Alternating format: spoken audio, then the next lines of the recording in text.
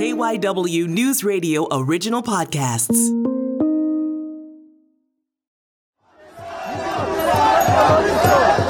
Protests have been raging for months now in Israel over judicial reforms proposed by Prime Minister Benjamin Netanyahu, which would give more power to the Knesset, Israel's parliament. Demonstrations escalated again this weekend after Netanyahu fired his defense minister. ABC's James Longman was there in Tel Aviv. Massive crowds blocked a major highway in Tel Aviv, lighting fires and chanting democracy. And in Jerusalem, protesters gathered out front of the Parliament building and near Netanyahu's home, clashing with law enforcement, police spraying water cannons, barricades broken. Many people in the U.S. are supporting the protests, even holding demonstrations locally, like at the Philadelphia Art Museum, where KYW's Nina Barati reported earlier in March. Another Sunday at the bottom of the Art Museum steps, local protesters are supporting those in the streets of Israel demonstrating for democracy. Government officials want to reform the justice system that would weaken the powers of the country's Supreme Court.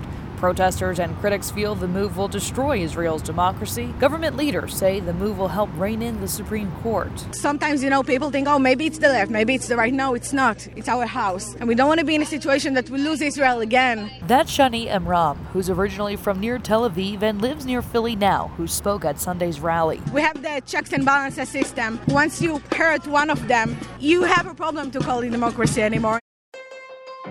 The politics of this are complicated and can be hard to follow, so I asked Rabbi Josh Weinberg from the Union for Reform Judaism to help us understand what these protests are about. Even people who are possibly in favor of some sort of reform are saying this seems to be the dismantling of democracy. The fact that they won the elections and they now can rule and, they sort of won the game, it doesn't mean that they are now allowed to totally change the rules of the game. He breaks down how Israel got to this point, what's at stake in the country, and what it could mean for other countries, including the United States. So to start, Rabbi, I think a lot of people have seen video of the protest. They have seen headlines about the unrest in Israel. But for people that maybe haven't had time to dig into articles or really kind of absorb what's happening, kind of the root of all this are reforms, judicial reforms that Benjamin Netanyahu is trying to pass. Am I correct? And if so, can you explain kind of what these reforms would do? Yeah, it depends on how far we want to go back. But some would say that this was a long time coming. And we could go back a few decades to look at what some call the judicial revolution of the early 1990s, and that this is an attempt to sort of reverse that. And it's really multi-layered because some people look at the 5 elections in the past 4 years that have led up to this and the inability of any single coalition to come out of it until now, which includes the most extreme elements of Israeli society, the ultra-Orthodox Jewish population, and what we call the ultra-nationalists. But maybe I'll just say just a word about what happened in the 1990s. And it's important to understand that Israel does not have a constitution. Which I found fascinating. Yeah. And the reason why they don't have a constitution is because they essentially could not agree on what would be the basis of the constitution. Should it be the Torah, essentially, the book of basic Jewish law, or should it be something more akin to the Constitution of the United States that came out of, the Enlightenment thinking? And so it does have a set of basic laws, though, which have more of a constitutional weight. And in 1992, Israel passed a law called the Law of Human Dignity and Liberty and Freedom. Essentially, that all people have a right to liberty and freedom. Then this is like the short version that the president of the Supreme Court, or what we would call the Chief Justice of the Supreme Court, essentially elevated that law to a supreme status to be the basis of judicial review. This is essentially like in the United States, we did this in 1803 in a quick case called Marbury versus Madison. And that established judicial review then on when all laws are deemed legal or not based on that law. And some others said to him to say, okay, well, who gave you the authority, essentially? You were not elected necessarily by the people, and who gave you the authority to just decide that law would be, above all else? And there was a court case in 1995 that led to this. And so since then, for the past 30 years or so, some people and some, members of the, of the Knesset or of Israel's, more conservative end of the spectrum, basically felt that the Supreme Court had been an activist Supreme Court and had overstepped its limitations in exercising its veto over certain laws and certain bills that would come to the Knesset. Now, in addition to that, we can't ignore the fact that the prime minister is currently on trial for 3 cases of corruption. And so it is in his own personal interest to control or to change the way that judges are appointed to the Supreme Court and being able to appoint them himself. And so even if someone were to make the case to say, yes, the court is in need of reform, the judicial system needs to change, and we need to look at that, I think the majority of Israelis would say, fine, let's embark on a process through which we can, bring in legal experts and really negotiate and get a consensus on this, which would hopefully result in a constitution or at the very least, a Bill of Rights that would have sort of collective agreement. What's curious, and I think is what led to so many to protest, are a couple of things. One, the main party, which is the Likud, that's the Prime Minister Netanyahu's party, which doesn't have the majority, but it has the plurality. It has 32 seats out of 120, and it's the largest party governing right now.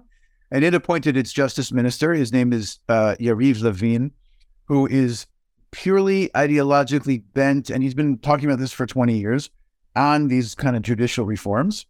They did not mention this at all during the campaign, which is curious. And I went back and read through the entire Likud platform, and it is not mentioned there either. Okay.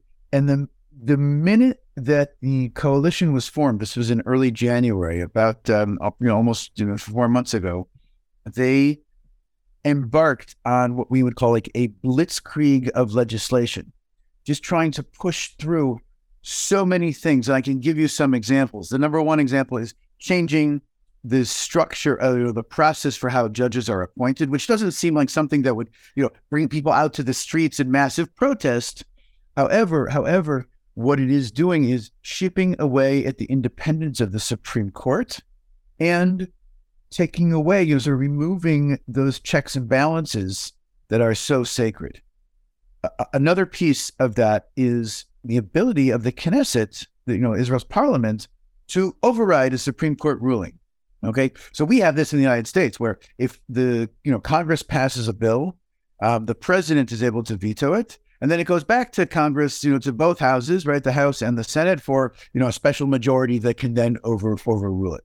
So the key there is a special majority, and even if we wanted to make an amendment to the Constitution, that is a lengthy process that would take serious, politicking and getting a real large consensus that would be sort of bipartisan and explain, but not under what they're proposing right now, because they want a 61 member that is a simple majority override of the Knesset for the Supreme Court.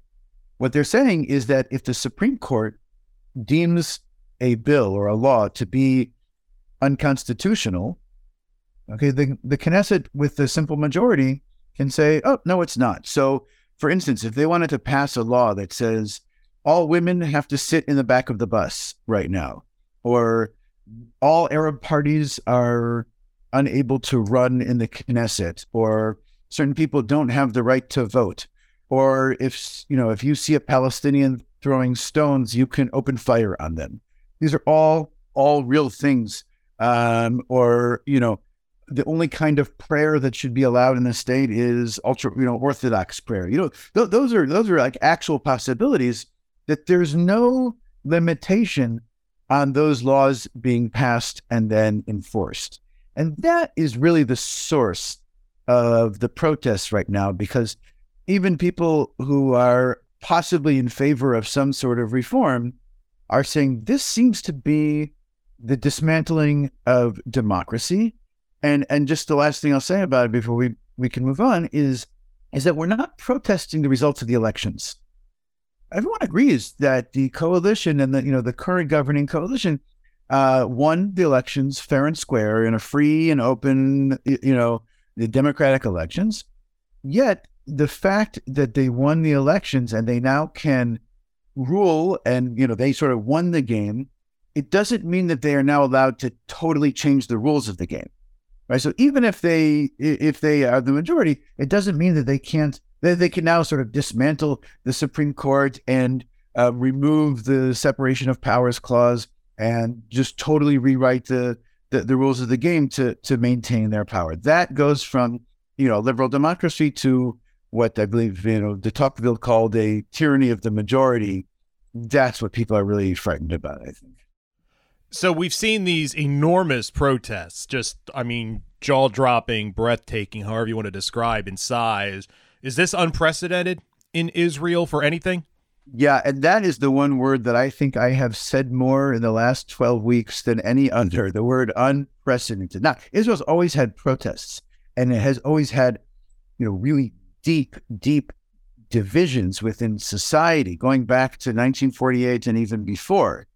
However, the sustained protests over these 12 weeks, bringing out crowds in the numbers of, 150, 160,000, sometimes, 250,000 people. That would be roughly the equivalent in the United States of around, 16 million people coming out to protest on a Saturday night.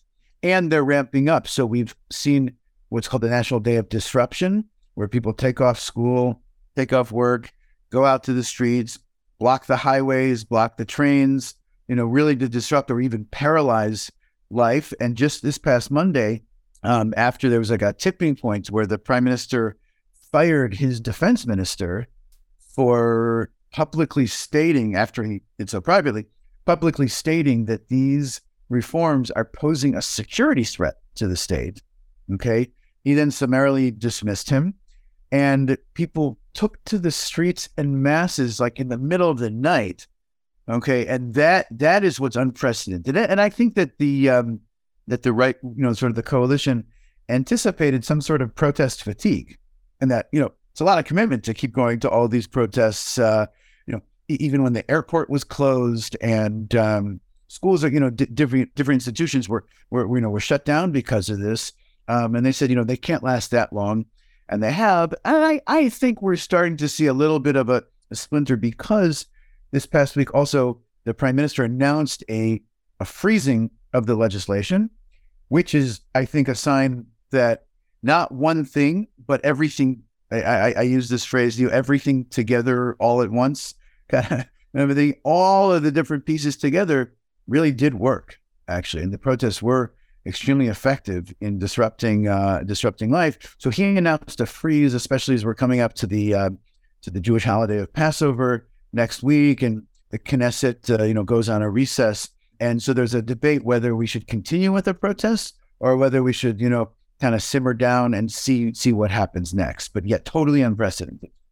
You mentioned earlier the fact that the prime minister has been facing charges, and from the outside, I feel like I've been hearing about that for years. You talk about all these ripple effects that could come out of these legislations if they are passed. Is there a feeling specifically with the prime minister how much of this is belief in these changes and how much of it is strictly, I will do whatever it takes to prevent being put in jail? I would say that it's a yes and, in that, if the president of the United States could control who the attorney general is and to keep him out of any legal troubles, then I think the prime minister of Israel would do the same. However, there are multiple camps, ideological camps here that are all sort of, piggybacking on this moment to forward their agenda. So the prime minister is certainly one, and he's been talking about, restructuring the court system to be in his favor. However, I would add that the Minister of Justice and another member of Knesset called Simcha Rothman, who's from the Religious Zionist Party, and he also happens to be the chair of the Constitution, Law, and Legislative Committee, which is putting forth all this legislation. They are sort of purely ideologically bent on this issue. Simcha Rothman, he wrote 2 books about this, and talking about it for years, which has some deep-seated emotional and cultural motivation behind it, in that they're feeling that the Supreme Court have been ruled by this sort of secular Ashkenazi elite for many, many years. And this is the moment for their, I guess, comeuppance or for them to make these kind of changes because they have a majority in the Knesset. But there are two other camps that are really, really critical to understand. One is, I'll call them sort of the messianic, fanatical, greater land of Israel.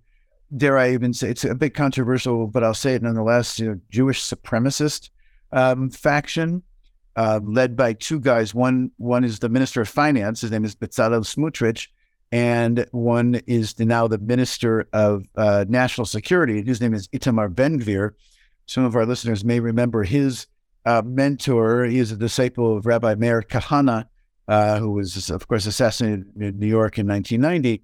And they are essentially trying to institute a policy by which they can have unbridled and unrestricted access to more land and more building in the West Bank or in Judea and Samaria, to sort of push through a de facto annexation of that, and to establish a system of inequality where there are different laws for non-Jews in Israel and for Palestinians than there are for the Jewish population. And up until now, the Supreme Court has been the limit on them, the restriction to them to say, no, you cannot pass those laws. They are, even though we don't have a constitution, they are unconstitutional. So that's one camp. And the other camp is the ultra-Orthodox camp that is also using this moment to do a few things. One is to, pass through what I would say is freedom curbing, or taking away the freedom of individuals by passing religious law and imposing or coercing that on the public, and also making sure that they maintain their exemption from the army, right? Israel has a mandated national conscription for all citizens, except for Palestinian Israeli citizens. And there are a number of exceptions, but by and large, there's been a big controversy over whether the ultra-Orthodox population, which is about 11 or 12% of the population, whether or not they should be exempt from the army. So those are essentially the main ideological camps that are all in this together, trying to push these reforms. And so I'll just give you an example. We sat with two prominent heads of parties who are now in the opposition, but they're really only in the opposition because they oppose the prime minister and not because of ideology. And they said and because I think they have integrity, and they said to us, listen, we worked with Netanyahu since he was, prime minister in the 90s. He will drive this bus off the cliff in order to save himself. And so, it's not my opinion necessarily, but I heard it from prominent legislators who know him very well. And that's also why people are like, we have to do everything we can to save this. And that was really evident in his firing of his defense minister. Now, and please, if I'm conflating positions, correct me. Did the prime minister not bring the defense minister back on the idea that basically, and if I'm framing it wrong, let me know, but basically the defense minister gets a militia that's at his control? And where does that figure into that? Because that doesn't seem like a good idea from the outside. Right? It's like, not a great idea. So let's separate up here. So the defense minister, who is in charge of the army essentially, and in charge of the security of the state of Israel, there is a separate ministry. It used to be called the Minister of Internal Security, who controlled the police. That is this guy, Itamar Ben-Gvir. The defense minister was a guy called Yoav Gallant. It is interesting to know that even though the prime minister fired him, Gallant, he actually never gave him his letter of dismissal. And so there's this weird gray area of is he actually fired or is he not? And it's not clear. But Ben-Gvir, who is this firebrand, just to give you an example, the guy, so he changed the name of his ministry from internal security to national security. Okay. And they allowed him to transfer one unit called the Border Patrol unit from the defense ministry to his ministry. Okay. That was part of the coalition agreement. And now, as a deal that was signed on Sunday, the 26th of March, as a deal for not bolting the coalition and collapsing the government and having to go to new elections, Ben-Gvir insisted that he get his own unit, which he's calling a National Guard. And I think you're right to use the militia term in that don't think of it as like the National Guard like we have in the United States that comes in for like, natural disasters and emergencies and so on. It would be his own special forces that answer to him and him only.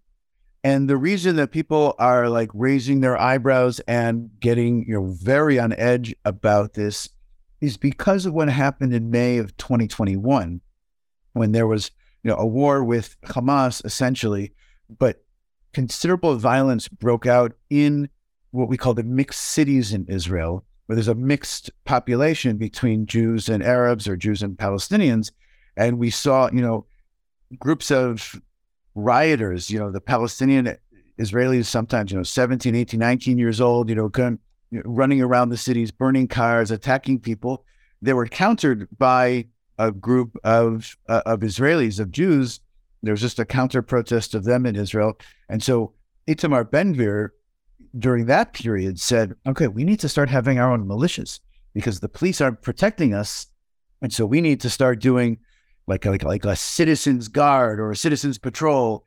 And we need to have armed people on the streets to protect us. And of course, he was fear mongering and trying to build that up. And now it's becoming official, actually. And so that I think is quite scary and very dangerous. We need to take a break. We will have more with Rabbi Josh Weinberg right after this. This is KYW News Radio In Depth. And we are back continuing our conversation on KYW News Radio In Depth with Rabbi Josh Weinberg. You mentioned the pause. What should we look for now? What should we be anticipating? How long could this pause last? Where are we? So a couple of things. Yeah, it's a great question. I think a couple of things. One, we need to be watching the negotiations that are now taking place. So each of the parties of the opposition have been meeting through the convener, who is Israel's president, which is separate from the prime minister. Israel's president is more of a figurehead, a symbolic, a ceremonial role. But the current president happens to be a seasoned legislator and lawyer, and is, I think, absolutely the right person to be convening these negotiations. And each party is sending sort of their crack team of negotiators to sit down and say, okay, fine, we understand that you want to push through these judicial reforms. Let's find a way to get to yes, right? Let's find a way that we can curtail some of them. And I think the bottom lines or the red lines for them are going to be, one, how do we ensure somewhat of a checks and balances? How do we ensure some sort of limitation of the majority's power? And two, how do we ensure the protection of human and civil rights? And that's going to be the bottom line. So that's one thing to look for. Another thing we have to watch is the sort of volatile pressure, cooker situation that we're in terms of security, because when these two holidays overlap right now, the holiday of Passover, in which a lot of Jews make a pilgrimage up to the Old City and some even go onto the Temple Mount, when it overlaps with the Muslim holy month of Ramadan, which is happening, concurrently, that is a recipe for, violence to break out. And so that's very scary. And I think that we also have to watch what's going to be put in the budget of the State of Israel. The budget for 2023 has not yet been passed, and the deadline is May 29th, which seems like there's some time there. However, nothing happens during the holiday of Passover. That's 7 days gone, or 10 days, whatever. And then we have a series of national holidays that take place, and we're celebrating Israel's 75th independence. So not a lot's going to get done. And then all of a sudden we're going to see some really shifting priorities and shifting of budgets that get placed by some of these ruling parties. And so we have a lot to watch for. And as things ramp up, the protests might also continue as well. There are obviously, and you've eloquently laid them out, like the internal concerns, but Israel is in a place on the map where a lot of their neighbors don't care for them, if I could put it lightly. That's a lovely understatement. Yeah. How dangerous is this situation past the internal democracy concerns and the, protecting of human rights, but that enemies on the outside see kind of a divided country, and how much does this affect the national security of Israel in a way that, these types of divisions, maybe in the U.S., there's always were, but, you're not as worried about an outside attack or anything like that. Yeah, it's a total added element. And I had someone I was in touch with, and, we're all on infinite WhatsApp groups and people, giving news briefings and updates and videos and on the ground stuff. And, I heard a friend to say, like, look, if I were Hezbollah, I would attack right now. And they're watching, Iran very closely, watching what's happening in the Palestinian street. The Palestinians, I think, Hamas at least is sort of, waiting and just watching what's going on, and to say, okay, let's let Israel sort of self-cannibalize right now. But I think that there is a volatile moment right there. And that's just, and its immediate neighbors. Remember the country of Jordan last week called in their, summoned their ambassador, the Israeli ambassador, when the finance minister gave a speech in Paris with a map of Israel that had, both sides of the Jordan River, which includes now the country of Jordan. And he said, like, okay, is that official government policy that you're calling to now occupy Jordan? What's the deal there? And even the prime minister and the foreign minister had to do damage control for their transportation minister. Her name is Miri Regev, who visited Dubai because of the Abraham Accords. Now, over 1 million Israelis have been to, the UAE and Bahrain and visited the Gulf states. And she came back and she said, no, I didn't like it so much. It wasn't, I don't think I'll go back there ever again. And we worked so hard to get those normalization agreements, which are critically important. And I think Netanyahu sees himself as above all of this, right? This is all background noise for him, because his real mission and his real sort of the standing that he has, he sees himself as a world leader who should be dealing with geopolitics, who should be dealing with, the world economy, should be at, in Davos at the G20, G8, all of those. And he has his sights set on what would be sort of the crown jewel of his, of his career, which would be to get the Saudis to sign on to some sort of an agreement. But I don't see that happening right now, especially if there's an incident around the Temple Mount. And that would be very, very dangerous. So yeah, that is a huge concern. And that's probably what led the defense minister to say, look, this is a national security issue right now. And I'll just add one more piece, is that a few weeks ago, we saw a really despicable and horrible attack at the hand of Jewish settlers in a Palestinian town called Hawara. And those things can pretty easily spin out of control. So yeah, it is a very tense situation right now. And my final question, what kind of has been the U.S. response, talk about the situation in Israel? Obviously, Israel, a very important ally. What has the U.S. said, done? Yeah, it's a really important question. And I think that, of course, the United States is reinforcing the strength of their alliance and of their friendship and the partnership and the support that it gives. And just on Tuesday, the United States President Joe Biden called for the Israeli government to stop the judicial overhaul. And he said it's not a difference on a specific policy. It's about the fundamental question of whether or not the United States, or whether or not Israel, is a dependable U.S. ally, and it's becoming quickly unstable, unreliable, untrustworthy. And they're very, very worried about that. I, of course, don't know what's going on behind the scenes, but I have to imagine for it to arrive at that public comment that there has been a great deal happening behind the scenes. We know that a number of members of Congress have also, signed on to letters and made their own public statements, and all saying, listen, We want the U.S.-Israel relationship is based on these shared values, namely democracy. And if we see that beginning to erode, then we worry very much about the relationship.